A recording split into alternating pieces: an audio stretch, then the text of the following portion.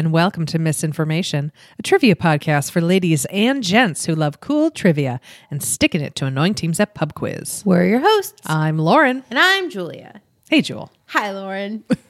What's going on? Oh, yeah, well, you know, I'm really excited about today's episode. Oh, I'm excited too. I can't wait to hear about it. It's about 2 months in the making. Really? Okay. So when Josh and I were over in the UK for our little winter vacation, we watched a lot of British television. Of course. And like there was do. one of the British quiz shows that was asking people about their, you know, who was the most memorable performer at this specific thing. And, you know, people were giving these answers and we're like, we've never heard of any of these things before. And then later that night, we decide we're going to go to an authentic British pub quiz. Oh. We're going to kick ass at this British pub quiz. We're so gonna good at trivia. we're so good at trivia.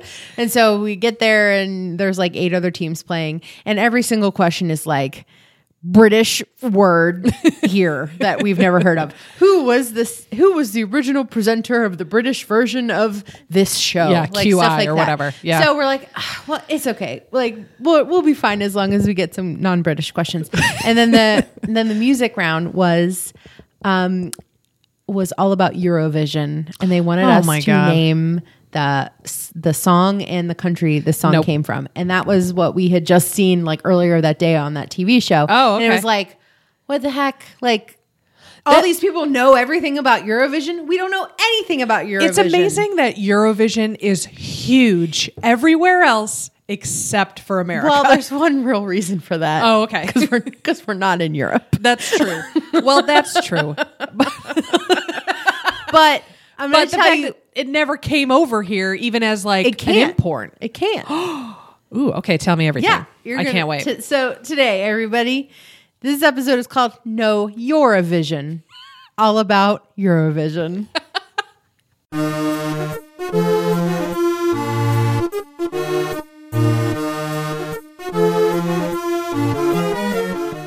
So what the heck is this thing? You've probably heard of it before.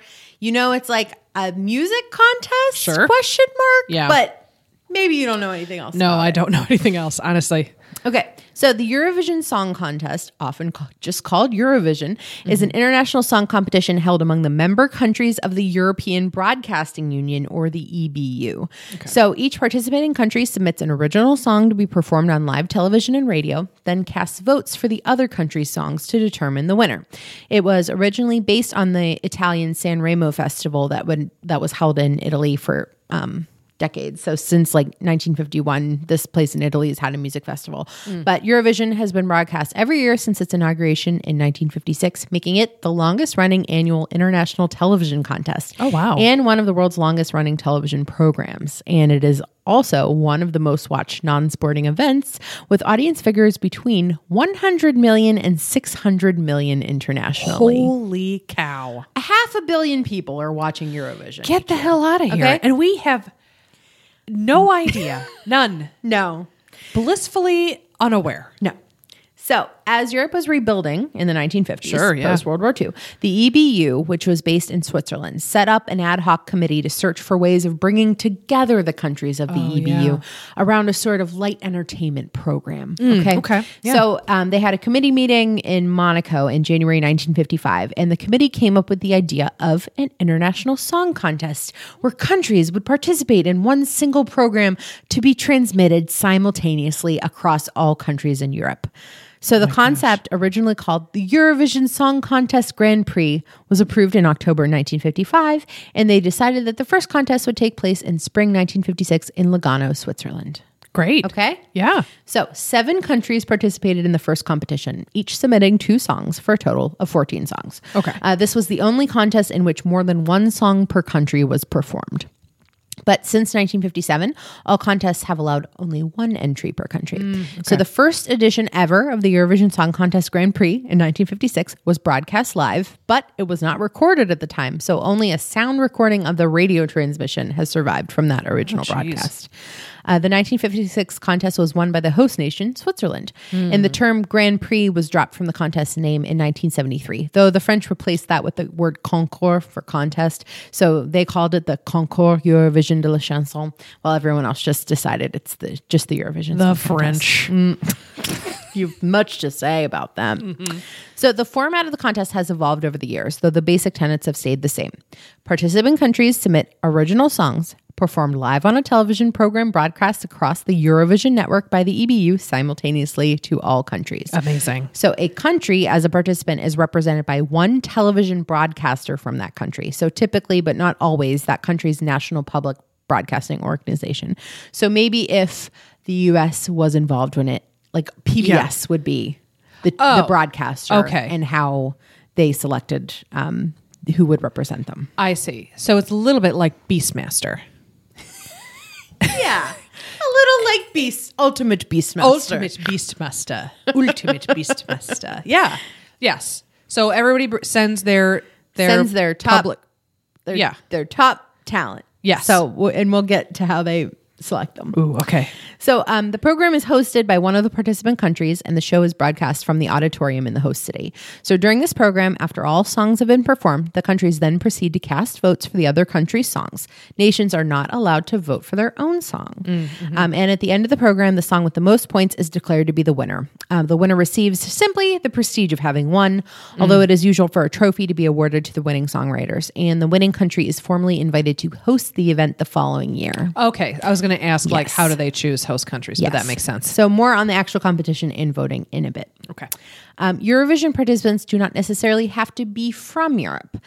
Eligible participants include primarily active members of the EBU, so those who are located in states that fall within the European broadcasting area or are member states of the Council of Europe. So eligibility to participate is not determined by geographic inclusion within the continent of Europe, despite the Euro and Eurovision, nor does it have any relation to the European Union. There are several countries geographically outside the boundaries of Europe that have competed. So, for example, Israel, Cyprus, and Armenia in Western Asia. Australia has participated since 2015. And several transcontinental countries with only part of their territory in Europe have also competed. So Turkey, Russia, Georgia, and Azerbaijan. 52 countries have participated at least once. So you don't have to send a faction every year. It's, you know. So you can sit a year out or whatever. Yeah. I mean, if Australia got to join, like, why not us? They love it. Australia loves it. Yeah. They don't have a lot. They got a big desert in the middle of their country. They're away from everything else. Yeah. And they love to They sing. love it. Oh. So most of the expense of the contest is covered by commercial sponsors and contributions from the other participating nations. The contest is considered to be a unique opportunity for promoting the host country as a tourist destination, kind of like the Olympics originally. After the first two contests were hosted by Switzerland and Germany, it was decided that henceforth the winning country would host the contest the next year. And in all but 5 of the years since this rule has been in place, the winning country has hosted the show the following year. But when it was declined, it was usually because of expense or the inability to provide a suitable venue. So maybe if you're like a teeny tiny country and your biggest arena will only hold 300 people, you cannot host the Eurovision. Yeah. Makes sense. So the rules of Eurovision. Okay. Lay it on me. I'm so excited. I wish I could watch it now. I'm excited about this. All vocals must be sung live. Okay. No voices are permitted on backing tracks. Wow. From 1956 until 1998, the host country was required to provide a live orchestra. Oh my God. From 73 onwards, pre-recorded non-vocal backing tracks were permitted, though the host country was still obligated to provide a live orchestra to give participants a choice. If a backing track was used, then all instruments heard on the track were required to be present on the stage. So, like, even if there was a backing track, they had to at least pretend. Yes. Like, okay. But they dropped that requirement in 1997. Yeah, because that's dumb. Yeah. And then in 99, the requirement for a live orchestra was removed and it was left as an optional contribution. Each submission must have vocals. Purely instrumental music has never been allowed. Wow. In the past, competitors have been required to sing in one of their own national languages, but this rule has been changed several times over the years. From 1956 until 1965, there was no rule restricting the language in which the song should be sung. Okay. In 1966, a rule was imposed stating that songs must be performed in one of the official languages of the country participating, after Sweden was the first country to not sing in their own national language. Oh, really? The language restriction continued until 73, when performers were again allowed to sing in any language they wished, and it went back and forth a few times, but since 99, performers can sing in any language. Okay. A lot of them choose to sing in English. Yeah, that makes sense because it has more global appeal. From 1957 to 1970, only soloists and duos were allowed on stage. From 1963, a chorus of up to 3 people was permitted. But since 1971, a maximum of 6 performers have been permitted on the stage. So that's the max number of people you can have on your stage during your program is 6. So you could essentially have like a boy band Yeah. on your stage. Yeah, All sure. right. Cool. And also, all people on stage must be at least 16 years of age or Okay. older. No, So no, like beautiful child singers to win over the hearts you and gotta minds of Europe. hold off until you're eligible. Yeah. The performance or lyrics of a song, quote, must not bring the contest into disrepute. So no lyrics, speeches, gestures of political or similar nature are permitted. No swearing or unacceptable language is allowed, and neither are commercial messages. So you can't be like "I love my-" Pepsi. Yeah, you can't do that. And finally, no live animals are permitted to be used on stage. Wow. That is like a rule. There's only like 3 rules for Eurovision. One of them is no live animals. So I don't know what happened. Sounds like someone had a problem at some point. Yeah. Someone brought a live cheetah and it ate 4 of the members of Lebanon. It's all over. So how Eurovision works. Each participating broadcaster that represents their country chooses their performer, again, a maximum of 6 people, and song, a maximum of 3 minutes, not released before September 1st of the previous year. Okay. Each country is free to decide if they send their number 1 star from their country Sure, or yeah. the best new talent they can find. And they have to do so before mid-March of the year that the contest will be taking place. That's the official deadline to send in entries. The winner of the Eurovision Song Contest is chosen through 2 semifinals and a grand final. So that's not just like round 1, round 2, make your way up. No, you start off in the semifinals.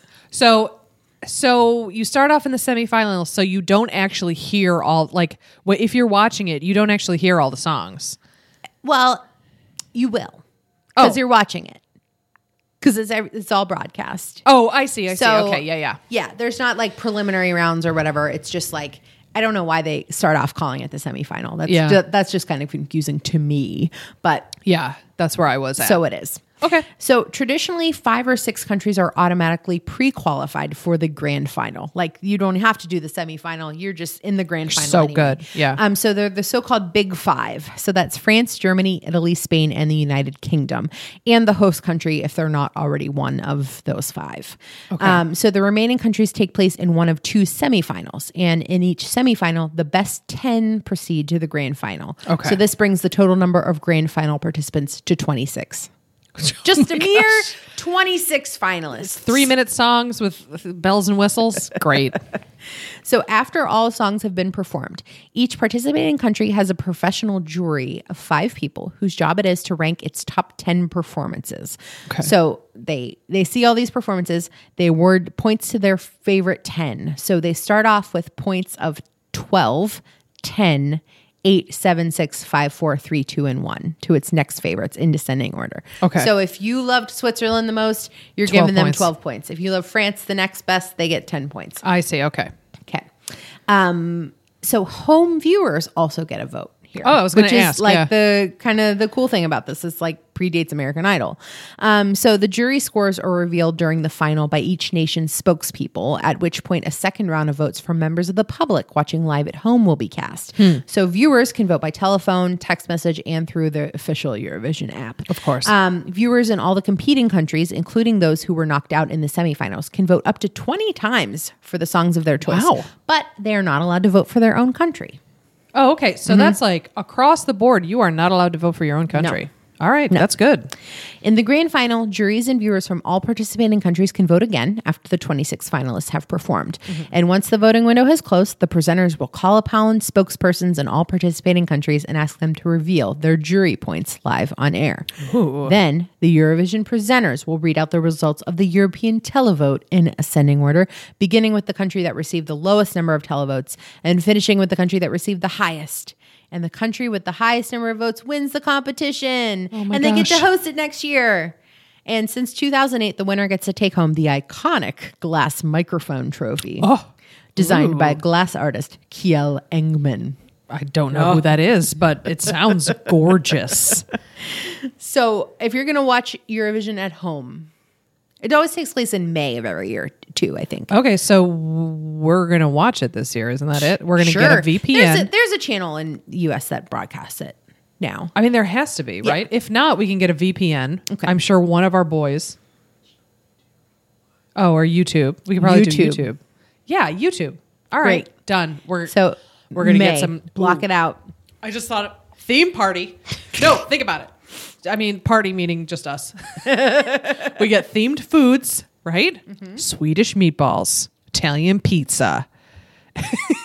Why are you holding French your head? fries. French fries. Yes.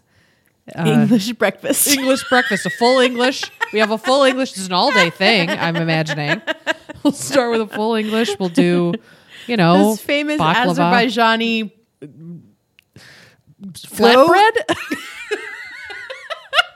We'll figure goat stew. Goat stew, sure. I've had it. It's delicious.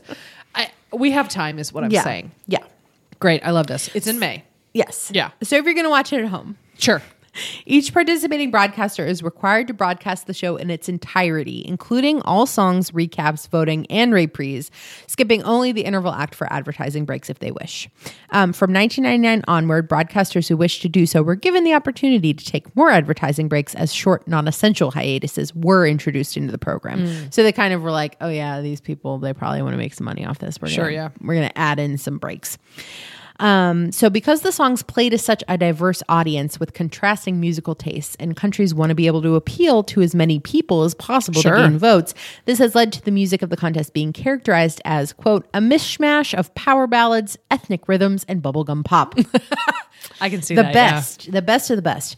Since Eurovision is a visual show too, many performances attempt to attract the attention of the voters through means other than the music, notably elaborate lighting sequences and I love pyrotechnics, sometimes leading to bizarre onstage theatrics and costumes, including the use of clutch your pearls, revealing dress. Yeah. Oh my gosh. I need to watch this. This is my new favorite thing that I haven't seen yet. This is so exciting. So the winners of Eurovision. As of 2018, Ireland holds the record for the highest number of wins, having won the contest 7 times. Nice job. Cogorgeous. That means congratulations. Oh, that's I right. looked it up. That's nice. Cogorgeous. Sweden is second with 6 wins. France, Luxembourg, and the UK are joint third with 5 wins each. The Netherlands and Israel both hold 4 victories. Denmark and Norway have both won thrice. 6 countries have won twice. 12 countries have won once, and 24 countries have participated but never won. Israel is the only non-European country to win. Oh, okay. And they have had 4 wins. Good to know. In 1969, 4 countries, the UK, Spain, the Netherlands, and France won the contest. The first time a tie had ever occurred. Oh, a wow. 4-way tie. However, there was no rule at the time to cover such an eventuality. So all 4 countries were declared joint winners. Wow. Nowadays, if there's a tie between 2 or more songs in the combined ranking between public votes and the jury votes, the song that obtains a better ranking from the public vote is deemed the winner. I see. Okay. So they let the people decide. Yeah. So not only has Ireland won the most times, but they also won the most consecutive years in a row, 1992, 1993, and 1994. 3 countries have won twice in a row. Spain, Luxembourg, and Israel have all won twice in a row. Okay. And along with Switzerland's win in the very first contest, Serbia is the only other country to win with its debut entry in 2007. The biggest loser, Norway, has come in dead last on 10 separate occasions, and it has scored negative points, not once, but 4 times. Oh my gosh. I don't know what they were doing in Well, Norway. they're the land of death metal, It's a very dark place. By language, an English song has won the most times, 32. Oh, wow. Okay. Followed by French, 14, Hebrew, 4, and Dutch, 3. The most recent winner of the contest is Neda Barzilai, who won the 2018 contest for Israel. And so here's the portion of the show where I'm going to play you some of the clips of some of these winning songs. I love this so much. Are you ready? I'm so excited. This is Okay. so exciting. Here, I'm not going to do every single year. Thank you. Because Yeah. we'd be here all night. Yeah. It's over 50 years. Yeah. So this is from 1956. The song is called Refrain. It is by the artist Lys Assia, and she's from Switzerland. So it's in French. It's nice and like feels very like big band era. You can waltz. I don't to know it. what she's singing about, Yeah. but Sounds romantic. so this is Refrain. All right. The 1967, the UK wins with "Puppet on a String" by the artist Sandy Shaw. Ooh. Ooh, bouncing. She has like a very like sassy 60s bob and like a baby doll dress on. Oh, that's so 60s. Yeah.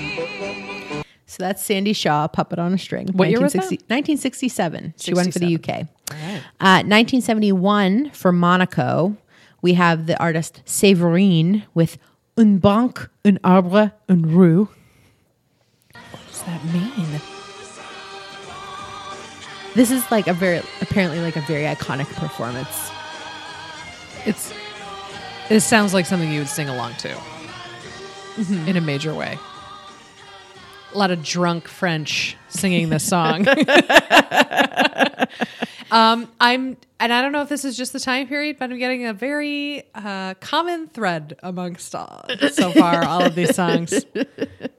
Well, here we are at 1974. This is undoubtedly the most popular song to ever come out of Eurovision, especially from a winner. And it basically launched the career for this group. And you know this song.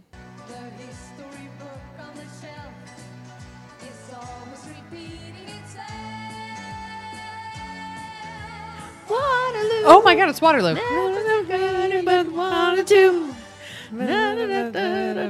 Oh, okay. So This was ABBA from Switzerland. Oh my gosh. 1974, Waterloo. Now, with this, I got to take a break and talk to you about ABBA. Oh, yeah, please. 'Kay. I mean, So, here we Bjorn go. Ulvaeus. Let's talk about them. Yeah. ABBA. They were the Swedish pop group formed in Stockholm in 1972 by Agnetha Fältskog, Bjorn Ulvaeus, Benny Andersson, and Anna-Frid Langstad. In case you didn't know, the group's name is an acronym of the first letters of their first names, and the logo has all capital letters with the first B backwards so that ABBA looks like a symmetrical image. That's very They good. are the most successful group to have taken part in Eurovision. Estimates of ABBA's total record sales are at least 400 million records worldwide, Oh my God. making them one of the best-selling music artists of all time. They are the best-selling band from continental Europe and also from outside the English-speaking world. ABBA are the first group from a non-English speaking country to achieve consistent success in the charts of English speaking countries. So during their active career from 1972 to 1982, ABBA placed 20 singles on the Billboard Hot 100, but Dancing Queen was their only single to hit number 1 on the Billboard Hot Oh, wow, 100. okay. So check out episode 70, Top of the Billboard charts, for more information. Also a music episode.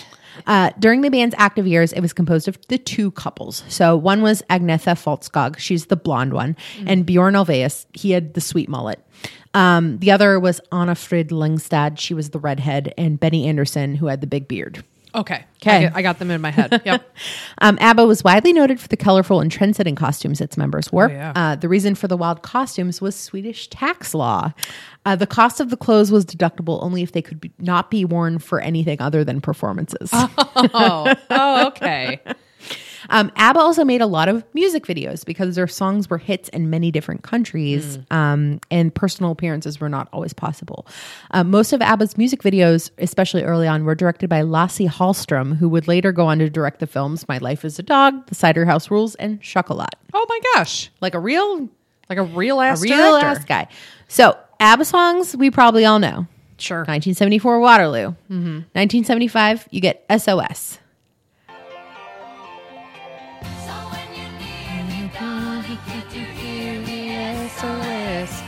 Cher just did a cover album of ABBA songs. Sure did. Yeah, she did.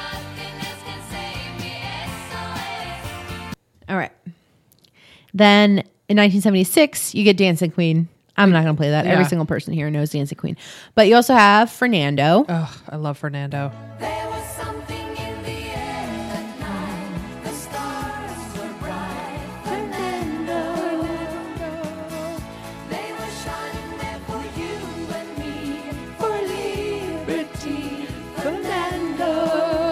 My dad hates ABBA. Oh, he hates them so much. I knew this. Yeah. 1977, you get The Name of the Game.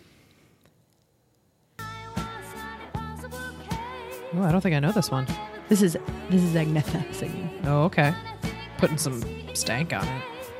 There's a lot you can teach me, so I wanna know what's the name of the game. Oh, yep. Okay. I got it. Mm-hmm. The same year, America, you get Knowing Me, Knowing You from ABBA. Here is where the story ends. This is goodbye. Yeah. I can really disco dance to this. I can see this as like a hit Yeah. today. Yeah. This is like, it's kind of folky, you know? I'm into it. We're bopping to this, you guys. Breaking up is never easy, I know, but Yeah, it is good. I'm into it. You also, okay, the next year you get 1978, Take a Chance on Me. And they just launch right into this. if you change your mind, Yes. take a chance, take a chance, take a chance, take a chance, take a chance, take a chance, take a chance, take a chance, take a chance, take a chance, take a chance. Oh, I lost the beat. Take a chance, take a chance, take a chance, take a chance, take a chance. If you got no place to go when you're feeling down. And the other song you should probably know, 1980, The Winner Takes It All. Nothing more to say. Oh, yeah, this is a good one. No more race This is to Agnetha, too, the play. blonde one. The winner takes it all. Oh, it's so good. The video is very like, you just got those like soft Oh, lights just in those the soft background. lights. And they're like her feathered hair. So I feel like people I feel like there's a common like rumor that ABBA didn't know English. Have you heard this? That they were just like, oh yeah, they didn't speak English at all. They learned everything phonetically or something like Yeah, that? I don't but- think I've heard that, but it makes sense. Well, I've seems heard like that. would be a thing. They totally spoke English. I Well, don't know yeah. why people are persisting that rumor. Yeah, they were Swedish. Like the Swedish can speak better English than we can. Yeah. Like, So in 1976, Arrival, that album, that was their biggest hit studio album. But the compilation album Gold, Greatest Hits from 1992 has become one of the most popular albums worldwide with sales of over 28 million copies. oh my gosh. Ulvaeus and Anderson went on to collaborate with Tim Rice on Chess. Of course. It was first a concept album in 1984 that was pretty successful. And then that opened that as a show in the West End in London in 1986 and eventually Broadway in the US, but it didn't do too well here. People No, it was- did not want to see a musical about chess in the Soviet Union. What a shock. Yeah. They've also been heavily involved with the production of Mamma Mia, both the stage musical and the movies. Oh my God, what a And as you moneymaker. mentioned, huh?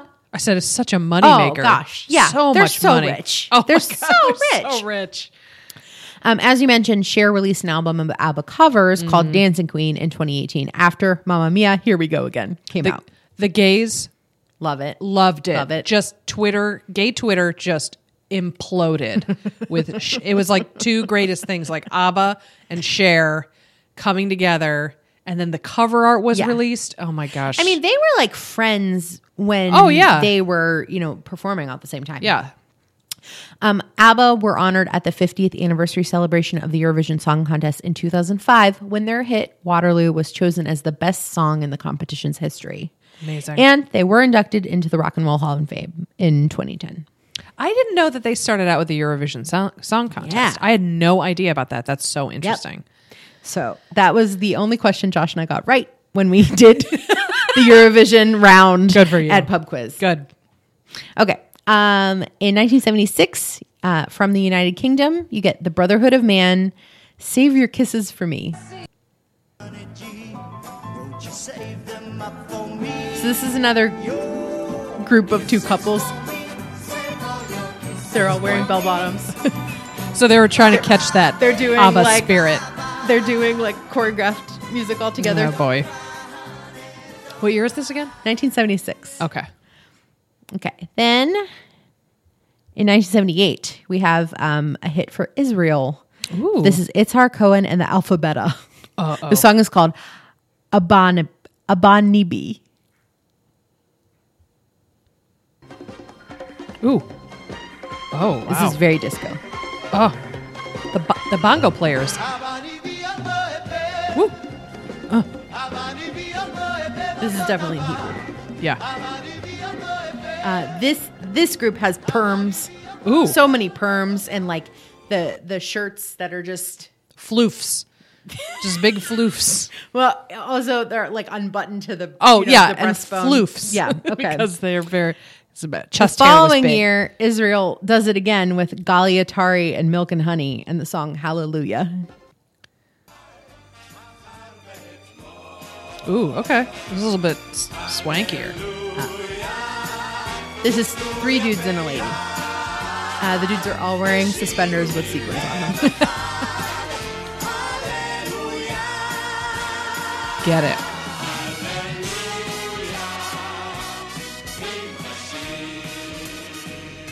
Okay. Good.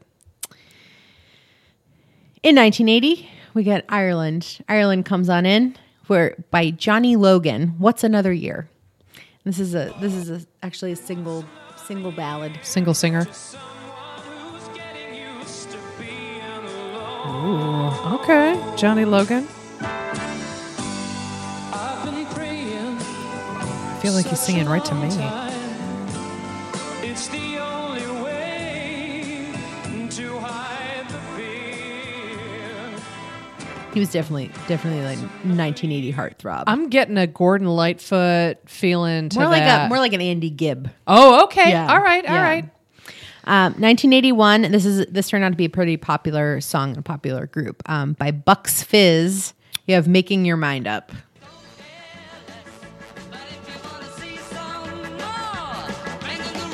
This is another two guys and 2 girls. Trying to catch that ABBA spirit. Ooh, that's some organ in there. That was Bucks Fizz.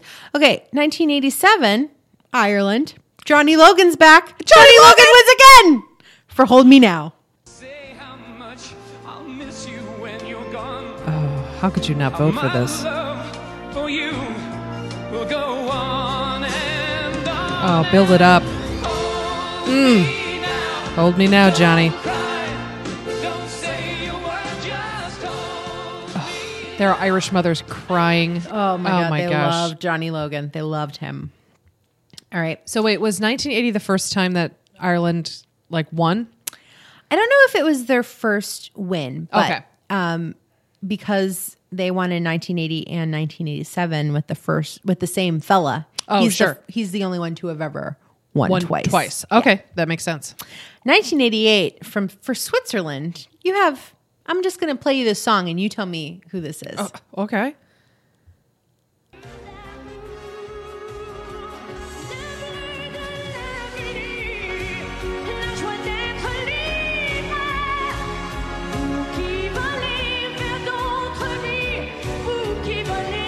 Sounds like Celine Dion, but Yes. Oh, it is a It's Celine Dion. Dion. She sang for Switzerland in Oh. the 1988 Eurovision But she's and from won. Canada. I know. Oh my goodness. Yes, so she wins for Switzerland with Ne partez pas sans moi, which is Don't Leave Without Me. Oh. Celine Dion. I will listen to a Celine Dion song now. I Am a Woman in Love. That still gets you right in the gully works. You know what I mean? She's amazing. You've said Golly Works more times on this podcast. Steve has been saying gully works a lot, talking about his guts, and I just it's definitely a Steve thing that I've adopted. So All right.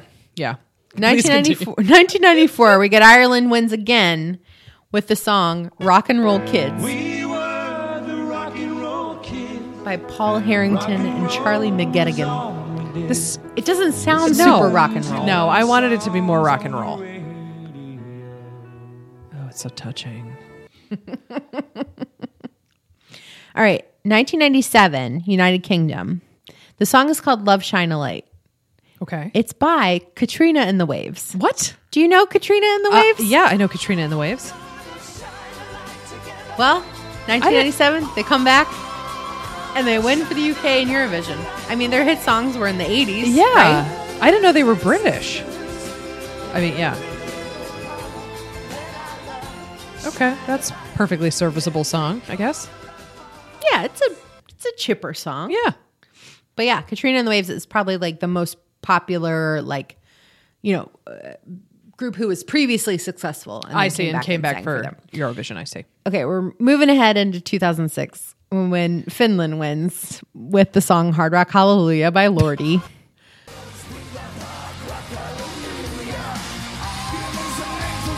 Okay, so this group, they're a heavy metal band. This is a metal band. They are all wearing demon masks. And they won? Yeah. They're all wearing demon masks. They're playing instruments. The lead singer is holding like an axe. What? Yeah, it's really interesting. So back when the criticism of Eurovision is that like, oh, it's so like bubblegum pop and stuff. They're like, notably with the exception of 2006's win by Lordi and Hard Rock Hallelujah, when it's a metal band that's dressed like demons. You don't know what anybody looks like. They're all wearing like monster masks. Oh my gosh. Yeah, I love this. And like full like Full, like, monster gear. Costumes. Yeah. Oh my gosh. I love this. Also, good on all of Europe to vote for something a little different in 2006. Yeah. You know? So at this point, we're gonna cruise through the rest of the most recent winners up Sure. until Yeah, 2018. here we So go. starting with 2007, we have the song Molitva by Maria Sarifovic from Serbia. You're welcome. She's Ooh. very intense. getting She's a- on stage with like 5 other ladies because you can only have 6 people on stage. Next is 2008. We have Believe by Dima Bilan for Russia. Okay. He has like a Enrique Iglesias vibe. Okay. 2009, Norway. We have a song called Fairy Tale by Alexander Rybak. Very good. Very good at the fiddle. Oh, you can hear the crowd. Yeah, They're into they it. love it. They love it. In 2010, Germany, the song is called Satellite by Lena. Yeah, this is a little This is very 2010. yeah, very Euro trashy. 2011, the song Running Scared by Ellie and Nikki from Azerbaijan. Oh, you know what? I'm into this. Yeah. All right. Yeah. 2012, the song Euphoria by Loreen for Sweden. Yes. I'm dancing in a club. There's lights. I'm on Molly. I love it. Eurovision Song Contest. 2013, the song Only Teardrops by Emily DeForest for Denmark. Yeah. I like this. She's so much like wind blowing in your Oh, face. yeah. All right, 2014 for Austria. We have the song Rise Like a Phoenix by Conchita Wurst. Conchita Wurst. I saw a clip of this. Just goosebumps. So incredible. He also has so much wind, such a gorgeous gown on. Oh my God. So gorgeous. Did she ever appear on like RuPaul's Drag Race or anything? No. Okay. Sorry, guys. Conchita Wurst is a... So Conchita Wurst is the drag persona of a gay man. Okay. From Austria. Okay. Named Thomas Neuwirth. So we can refer to her as she because it's Conchita Wurst who won. Yes. So Great. amazing. That was the first time that I had ever like heard of Eurovision because again, gay Twitter was just losing their minds about Conchita Wurst. And also just like what an incredible voice. Oh, yeah. All alone on stage, too. Like so many of these other ones you have so listening to this, you can kind of hear the transition from, oh, we're going to do like a nice big band classic to now we're going to do duets about being in love. Yep. And here's this group of 4 people on the stage Yeah, just bopping. And then boop. like in the 90s, they get a little more like emotional and they also get more like a little more commercial too. I think. Sure, yeah. More polished, I would Yes. get the sense, yeah. Yes. So 2015 for Sweden, we have Heroes by Måns Zelmerlöw. Yeah, He's also pretty cutie. this is very like it's in the 2000s. It seems very more produced. Like Yeah. Imagine Dragons. Yes. 2016 for Ukraine, we have 1944 by Jamala. And this is very like raw. Oh my god. Oh my goodness. Again, the crowd is They're eating it into up. So for 2017 from Portugal, we have the song Amar Pelos Dois by Salvador Sobral.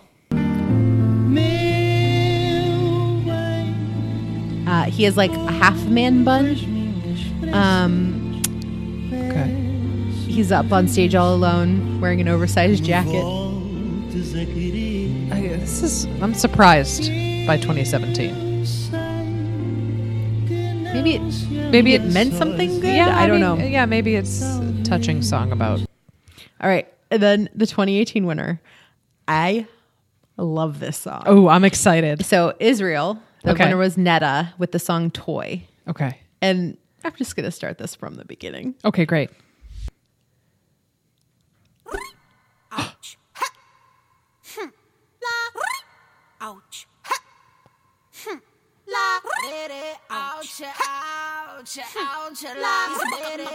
These I are love just, this. Oh, and now she's doing like a chicken thing. They're like barking like a chicken in his too. This is all mouth sounds. I love this. Look at me, I'm a beautiful creature. I don't care about your modern time preacher. Oh my god, I love this. Oh yeah. It's very like lady anthem.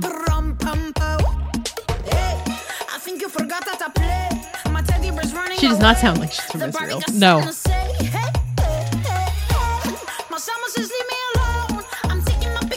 I'm waiting for the beat to drop.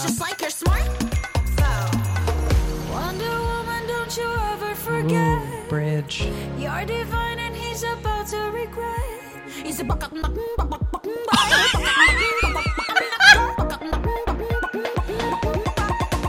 not your toy, not your toy. I love this so much. So good. How is this not playing in my head 24/7? I love it.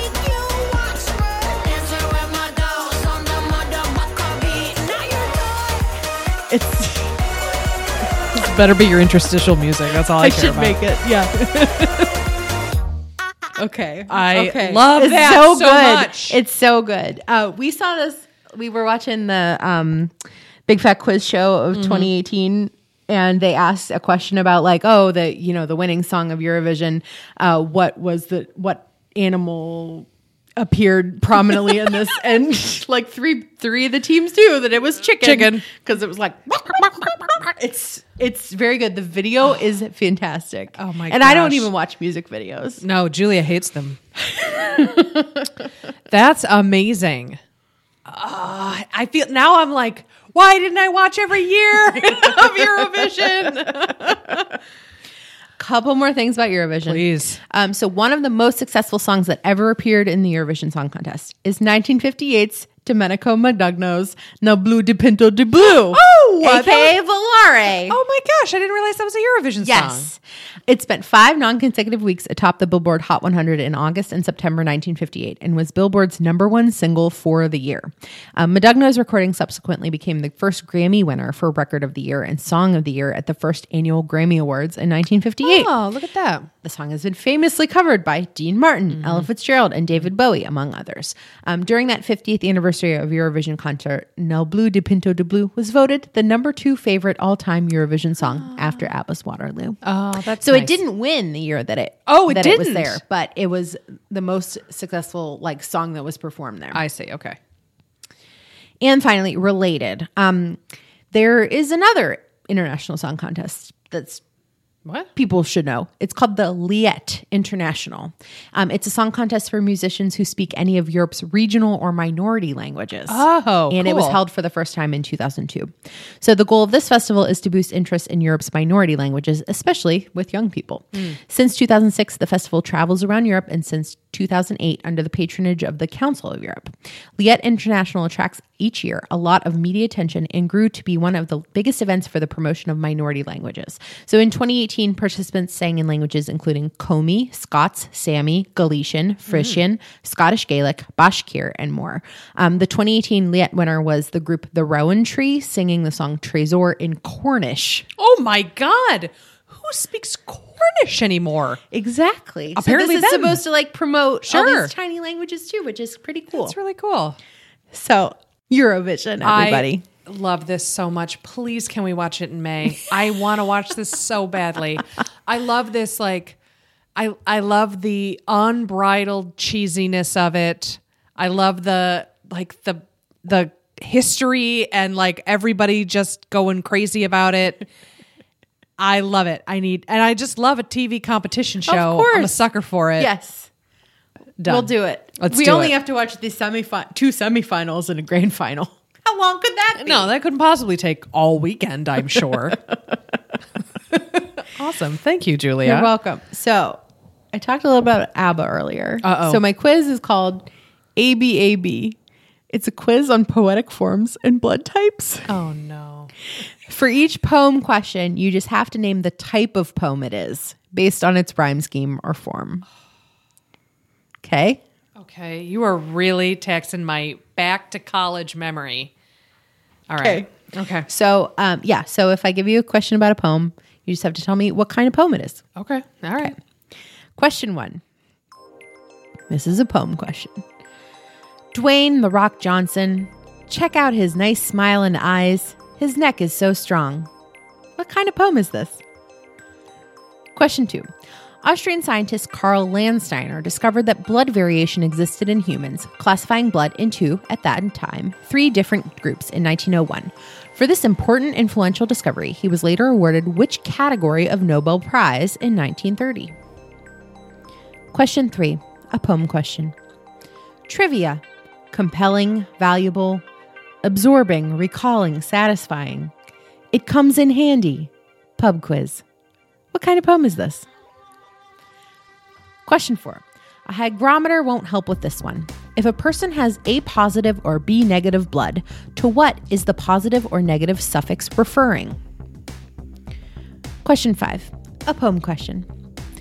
Think about actor Channing Tatum. Seems the people either love him or hate him. Such range and talent, he's no phony. He deserves an Oscar for his dance to Pony. What kind of poem is this? Question 6. Alas, I need both the letter or letters and the suffix. Compatible with any blood type, what is known as the universal donor? Question 7. A poem question. When would I like a glass of wine? Whenever I'm about to dine.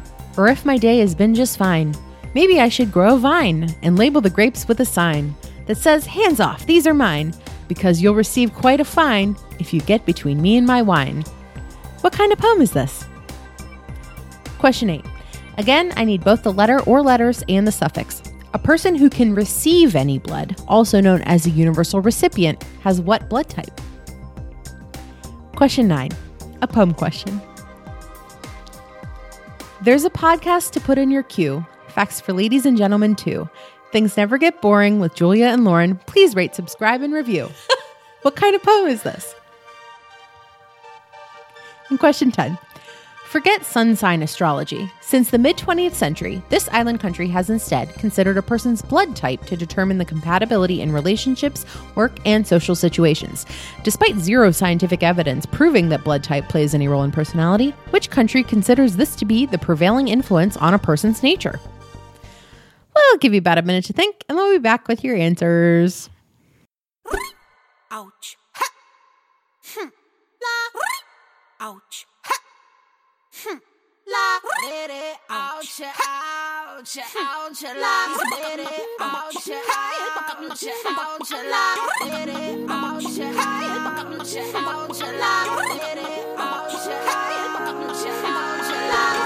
Look at me, I'm a beautiful creature. I don't care about your modern time preacher. Welcome, boys, too much noise, I will teach ya. Pum pum po, pum pum po. Hey, I think you forgot that I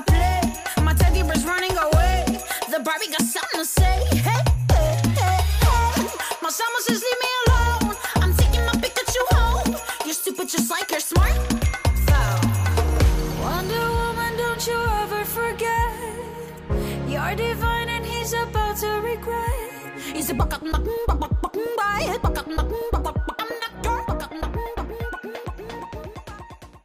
Those were excellent. You are a poet. I spent a lot of time working on That was so good. Oh, I don't know if I know any of them. Okay. Oh, sure. Question 1. What type of poem is this? Dwayne The Rock Johnson. Check out his nice smile and eyes. His neck is so strong. That's a haiku. It is a haiku. Line 1 is 5 syllables. Line 2 is 7 syllables. And line 3 is 5 syllables. Question 2. Austrian scientist Karl Landsteiner discovered that blood variation existed in humans, classifying blood into, at the time, 3 different groups in 1901. For this important influential discovery, he was later awarded which category of Nobel Prize in 1930? Was it biology? No. Was it medicine? Yes, full title. Medicine and biology. Medicine and medical discoveries. The category is called physiology or medicine. Okay. Okay. Yeah. So in 1900, he found that blood serums from different persons would clump together or agglutinate when mixed in test tubes. And not only that, some human blood also agglutinated with animal blood. So they were like, this is not good. The following year, he made a definitive observation that blood serum of an individual would agglutinate with only those of certain individuals. So based on this, he classified human bloods into 3 groups. He named them Group A, Group B, and Group C. And later, Group C was renamed to O after the German ohne, meaning without or zero or null. 2 of his students discovered type AB blood in 1902. Blood types are determined by the presence or absence of certain antigens, which are substances that can trigger an immune response if they are foreign to the body. Question 3. What kind of poem is this? Trivia. Compelling, valuable, absorbing, recalling, satisfying. It comes in handy. Pub quiz. Oh, I know this. It's not a tone poem, is it? No, because that's music. Is it free form or There are 5 lines. iambic pentameter? No. This is a cinquain. Oh, I don't know. I don't know this. A cinquain is Cinquain. There are 5 lines that they call A, B, C, D, E. So line A is 1 vague or general one-word subject or topic. Line B, 2 vivid adjectives that describe the topic. Line C, 3 interesting action verbs that end in ing that fit the topic. Okay. Line D is a forward phrase that captures the feeling about the topic. And line E is a very specific term that explains line A. A cinquain. Wow. That's a lot of rules for a poem. That's a lot of rules. I'm surprised by that. Question 4. A hygrometer won't help with this one. If a person has A positive or B negative blood, to what is the positive or negative suffix referring? I mean, I know a hygrometer has to do with humidity. Is it liquid or water? Or So if you have A positive blood, what does the positive mean? positive humidity? What? It's I don't know. What? So the positive or negative after the blood is called the RH factor. Okay. Oh, I was thinking too broad. Okay. RH. Yeah. Okay. It was previously called the rhesus group, REHESUS, specifically of the capital D antigen. So there's a protein called the RH factor, which can either be present, indicated as positive, or absent, indicated as negative. And one important reason to know your RH type, something called the hemolytic condition occurs when there is incompatibility between the blood types of a mother and the fetus in a pregnancy. Yes. So there's also potential incompatibility if the mother is RH negative and the father is positive. So when incompatibility is detected, the mother often receives an injection and also at birth to avoid the development of antibodies against the fetus. Ugh. That's awful. Question 5. What kind of poem is this? Think about actor Channing Tatum. Seems that people either love him or hate him. Such range and talent, he's no phony. He deserves an Oscar for his dance to Pony. So good. I don't know. Is it an ode? It is not an ode. It is a Clerihew. Oh, jeez. I wasn't going to get that. No. That came up. It came up in Learned League a couple seasons ago, and Oh, did people it? are like, "Oh, I'll never forget this now." So a Clerihew is a whimsical 4-line biographical poem invented by Edmund Clerihew Bentley. That makes so sense. they are 4 lines long. The first and second lines rhyme with each other, and the third and fourth lines rhyme with each other. So the first line names a person, and also a Clerihew should be funny. Oh, okay. Good. Interesting. Question 6. Alas, I need both the letter or letters and the suffix. Compatible with any blood type, what is known as the universal donor? That is O positive. It's O negative. Is it O negative? O negative is the universal donor. O positive is actually the most common blood type, but since O negative is compatible with anyone, that's what like the blood banks run out of all the time. Oh my God. Yeah. I'm O positive. I always thought I was the universal donor. Sorry. But I guess I'm not. You're not. Oh, I'm sorry. I don't have a purpose anymore. I feel terrible. Oh my God. I've been donating blood and they've just been throwing it away. That's not true. This girl keeps donating blood. Okay, question 7. What kind of poem is this? When would I like a glass of wine? Whenever I'm about to dine, or if my day has been just fine. Maybe I should grow a vine and label the grapes with a sign that says, hands off, these are mine, because you'll receive quite a fine if you get between me and my wine. I don't know. A rhyming poem? I don't know. It's called a monorhyme. Yeah. Because they all all end in rhymes. the same. Because they all end in the same. The whole poem ends in all the same things. So it's used to describe the works. Used to describe the use of one or mono type of repetitious sound, rhyme. This is common in Arabic, Latin, and Welsh works, Oh, okay. especially. Interesting. Question 8. Again, I need both the letter or letters and the suffix. A person who can receive any blood, also known as a universal recipient, has what blood type? AB? Look, AB and then what suffix? AB negative? AB positive. Damn it. Yes. Question 9. What kind of poem is this? There's a podcast to put in your queue. Facts for ladies and gentlemen, too. Things never get boring with Julia and Lauren. Please rate, subscribe, and review. That's a limerick. It is a limerick. So limericks are 5 lines long. Lines 1, 2, and 5 rhyme with one another, and lines 3 and 4 rhyme with one another. They have a distinctive rhythm and are usually funny.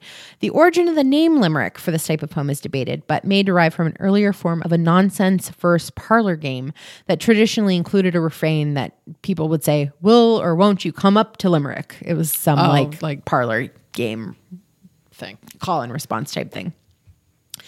And finally, question 10. Forget sun sign astrology. Since the mid-20th century, this island country has instead considered a person's blood type to determine compatibility in relationships, work, and social situations. Despite zero scientific evidence proving that blood type plays any role in personality, which country considers this to be the prevailing influence on a person's nature? Okay, so sun signs. I'm trying to think of sun signs. So you got Leo. You got Just sit back Oh, while you jeez. go through them all. I can't- But you don't have to think about the signs. No? necessarily. Oh man. Tropic of Capricorn. Oh my God. All right, I don't know. Who is it? Japan. Japan? Oh, I say the rising sun. That makes sense. Many Japanese people believe that each blood type has a certain personality and affinity, so it's common for them to ask someone their blood type or try to guess someone's blood type by their personality. It is not uncommon for women in their 20s and 30s to select a prospective husband based on his blood type. People with rarer types can suffer from burahara, or blood type discrimination. Oh no. According to popular belief in Japan, type A's are sensitive, perfectionists, and good team players, but over-anxious. Type O's are curious and generous, but stubborn. Sounds like me. ABs are arty, but mysterious and unpredictable. And type Bs are cheerful, but eccentric, individualistic, and selfish. During World War II, factions of the Imperial Army were organized by their blood types. Wow. And to this day, books on blood type dominate the bestsellers list in Japan. A whole industry of customized products have also sprung up, including soft drinks, chewing gum, bath salts, and condoms catering for different blood groups. Wow. There's like a whole infrastructure Yes. based around this. And also, Josh mentioned that he knew this because in some of the video games that he plays, like if like a Japanese character, maybe they'll give you like their stats and stuff. You know, oh, they're 5'2". Oh, they're good at punching, and their blood type. And their blood type? That's so funny. So what are you? What's your personality then? I'm A positive. Oh, okay. Yeah. I'm a perfectionist, but I'm over anxious. Sure, I'll take that. All right. Yeah. Wait, what was O positive again? Well, they just say type O's are curious and generous, but stubborn. Yeah, that seems right. That's me. All right. So some bonus info on blood if you Please had no tell idea me. what I was talking about during this quiz. I want to hear about that All blue. blood is made of the same essential elements. Red blood cells, which, using a protein called hemoglobin, transport oxygen and remove carbon dioxide.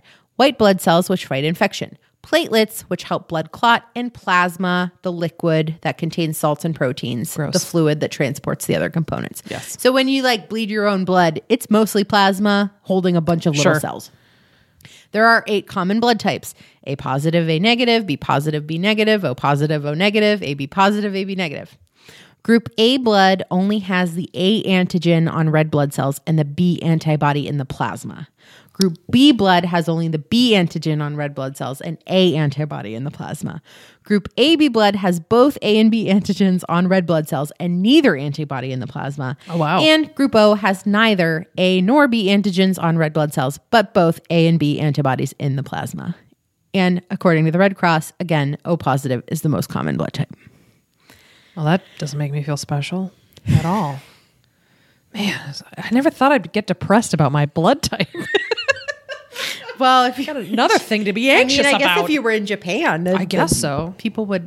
But Judge me apparently, about it's it. common for them to you meet someone and they're like, "Oh, you're A blood type, aren't you?" Wow. They call it. They find it a source of pride to be able to Yeah, I mean, guess, I guess what blood type you are because they assume that goes with your personality. Well, yeah, I mean, it makes sense. Like you mentioned with the astrology thing, people are like, he's such a Sagittarius. Well, I mean, not everybody says that. I don't think I've ever really talked to said that anybody. out loud. Yeah. Nobody's ever said that out loud. That wasn't joking. But yeah, that's interesting. Huh. What a thing. A random, just assortment of stuff about ourselves that other people judge us on. So there's that. If you have any listener submitted trivia to us about maybe your Eurovision experience, Yeah. or you want to talk about your Eurovision experiences, Please do. or your blood, I guess. Well, We could take I'm happy that. to talk about your blood. You can email us at misinfopod@gmail.com. You can tweet at us at misinfopod.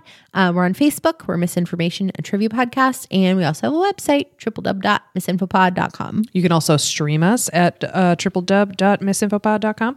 Also, we have been getting a lot of really lovely, generous donations from have. people Oh, who gosh. have been basically tipping us because we've provided an answer for them at Pub Quiz, which I'll take it any day of the week. That's awesome. So we do have a little donate thing for our PayPal on our website, and also it's on our Twitter page in our bio. So yes, thank you so much. It's if you love us and you want to throw us a couple bucks to help us with overhead fees and stuff, we do this for free. We definitely do not pay ourselves for this. So thank you guys so much for being so generous. Yeah, So we appreciate it. And we have a whole page on our website dedicated to our Gold Star listeners Gold who Star have donated to us. We love you guys. exactly. So please rate, review, and subscribe, and please tell a friend. Wonderful. Thanks so much for listening, you guys. Catch you next time. Bye.